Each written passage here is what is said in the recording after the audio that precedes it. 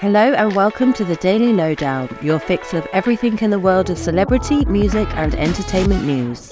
Billie Eilish and her boyfriend Jesse Rutherford have called time on their relationship. The Bad Guy singer and Jesse amicably split after less than a year together, with a spokesperson for Billie confirming they had parted ways but remain good friends. They also denied that the cause for the breakup was infidelity, citing all cheating rumours false. The former couple, who had an 11-year age gap, were first linked in October 2022. I'm in love, but not with anybody here. Ed Sheeran has won a second copyright lawsuit over similarities between his song Thinking Out Loud and Marvin Gaye's Let's Get It On. On Tuesday, the same judge who presided over Ed's latest win, District Judge Louis Stanton, dismissed the case brought by Structured Asset Sales, ruling that the parts of Let's Get It On that Ed was accused of infringing were too common for copyright protection. The company co-owns parts of the song with the late songwriter Ed Townsend, whose heirs lost a similar lawsuit against Ed when a federal jury ruled in the singer's favour earlier this month. Darling, I will be loving you till we're 70.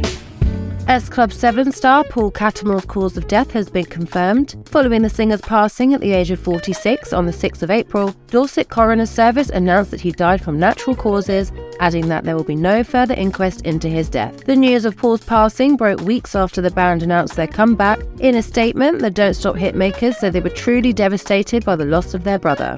Since Paul's passing, S Club member Hannah Spirit has announced her decision to pull out of their reunion tour, but the rest of the band will reunite as planned.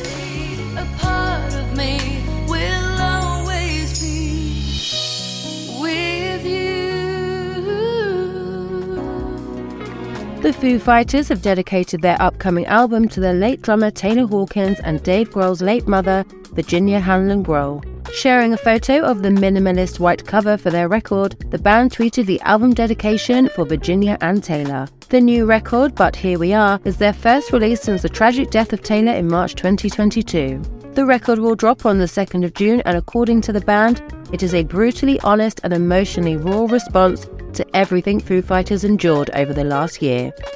And the photo agency Prince Harry and Meghan Markle, accused of instigating a near-catastrophic car chase following their appearance at the Miss Foundation for Women's annual gala on Tuesday night, has released a statement. Backgrid said that the freelance photographers caught up in the incident had no intention of causing any distress or harm. The agency also stated that according to the photographers present, there were no near collisions or near crashes, and that they felt Meghan and Harry were not in immediate danger at any point. A spokesperson for the couple claimed that a ring of highly aggressive paparazzi took part in a relentless pursuit that lasted over 2 hours and resulted in multiple near collisions involving other drivers on the road, pedestrians and 2 NYPD officers.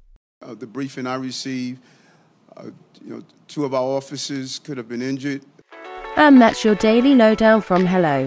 Check out our social media channels and hellomagazine.com for more news and updates from your favourite celebrities.